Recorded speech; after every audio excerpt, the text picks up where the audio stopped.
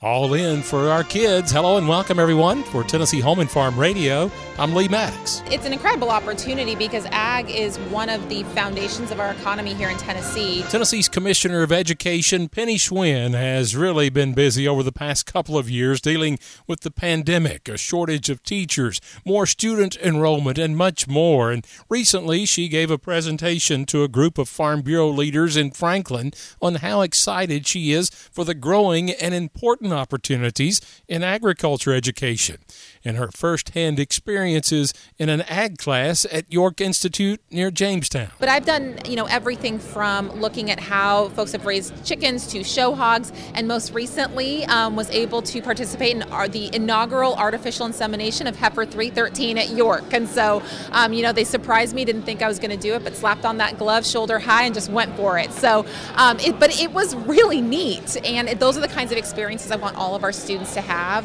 Incredible learning, incredible opportunity, and a real-life example of why ag education is just so important, not just our state, but the country. Penny Schwinn says she fully supports ag education efforts going on statewide and is hopeful the state can continue attracting good teachers for those much-needed programs. And she's hopeful regardless of what career path kids turn to, they all need to be educated about where our food comes from. Because we've got jobs, and good-paying jobs, and critical jobs to our economy in agriculture, and we've got to open up those opportunities for students. But we also need to make sure that students who do not go into ag understand where their food comes from, how it's made, how hard it is, because when they're eating dinner every night at the dinner table, they need to know what went into getting that food on that plate, and it just brings that kind of perspective that I think is good for the industry overall. Dr. Penny Schwinn, Tennessee's Commissioner of Education. And for Tennessee Home and Farm Radio, I'm Lee Maddox.